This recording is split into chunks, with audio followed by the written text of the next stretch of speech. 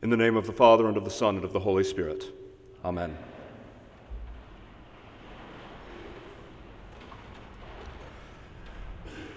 When we encounter Jesus in the gospel this morning, he is giving the second half of his instructions as he prepares the disciples to go out to the towns and villages of Israel. In the first half, he tells them what to do and how to do it. Proclaim the good news. The kingdom of heaven has come near. Heal the sick, raise the dead, cleanse the lepers, cast out demons. In the second half, today's complex passage, Jesus clarifies the stakes, the weight of what his disciples are taking on. He tells the disciples not to expect just rejection, but outright persecution. He is delivering a message intended in the words of the prophet Isaiah, to strengthen the weak hands and make firm the feeble knees.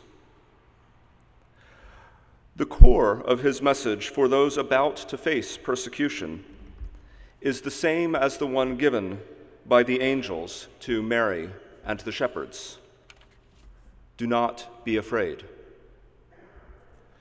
Do not be afraid of those who persecute you, for the truth I disclose to you now will soon be disclosed to all. Do not be afraid of those who kill the body, because the body is all they can kill. Do not fear the day that you may fall, as a sparrow falls from the sky, landing on the ground a hollow, feathered husk. God's eye is on that sparrow, and even more is God's eye trained on you. Okay. Good. But what are we, 21st century American Christians, to make of this advice for handling persecution? Even in the church's diminished state today, in an America that has, it seems, less and less use for faith, a life of faith is more an interesting character trait than it is a cause for persecution. But rather than admitting that we are a comfortable people, some have cited such calumnies as the war on Christmas as examples that persecution of Christians is prevalent in this country. But that is, to borrow a phrase, fake news. So what does this gospel have for us, comfortable Christians, today? Howard Thurman begins his brief, magnificent 1949 book, Jesus and the Disinherited, with an unsparing critique of institutional Christianity. To those who need profound succor and strength to enable them to live in the present with dignity and creativity, he writes, Christianity often has been sterile and of little avail. Too often, the price exacted by society for security and respectability is that the Christian movement, in its formal expression, must be on the side of the strong against the weak. He goes on, the masses of men live with their backs constantly against the wall. They are the poor, the disinherited, the dispossessed. What does our religion say to them? Thurman's work was a foundational text that informed the methods and message of the civil rights movement. Within its pages are a stirring call for those under oppression to claim their dignity and self-worth as children of God and a vision for reconciliation between oppressor and oppressed, grounded in the idea that loving one's enemy requires that a fundamental attack must be made on the enemy status. It's amazing, inspiring stuff. And yet, some 70 years after its writing, the text breathes just a bit too much. It has a stronger pulse than is typical of what otherwise looks like a dusty but eloquent historical document.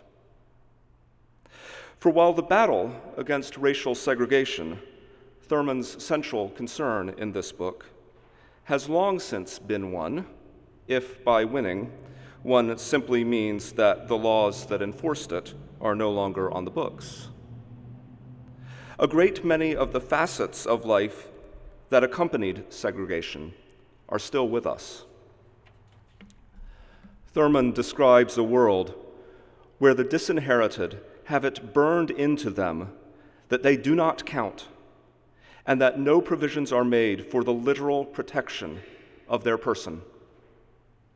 He describes a world where parents transmit to their children skills for literal survival in a system stacked against them. He describes a world where for Black and brown people, violence at the hands of the powerful can come from nowhere, and as pernicious as the violence itself is its constant threat. Thurman is writing to men and women of color, but even among the majority of us in this congregation who are white, many of us know in our bones what this feels like.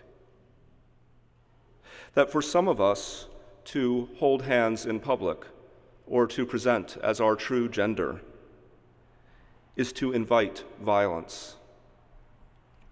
That to struggle with health or money is to solicit derision from congressmen who say that it would all be affordable if you just bought a cheaper phone.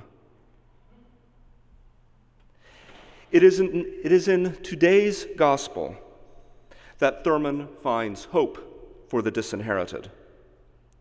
For it is here that we find Jesus asserting the fundamental dignity of his followers. At the same time, he asks us to boldly accept the risks.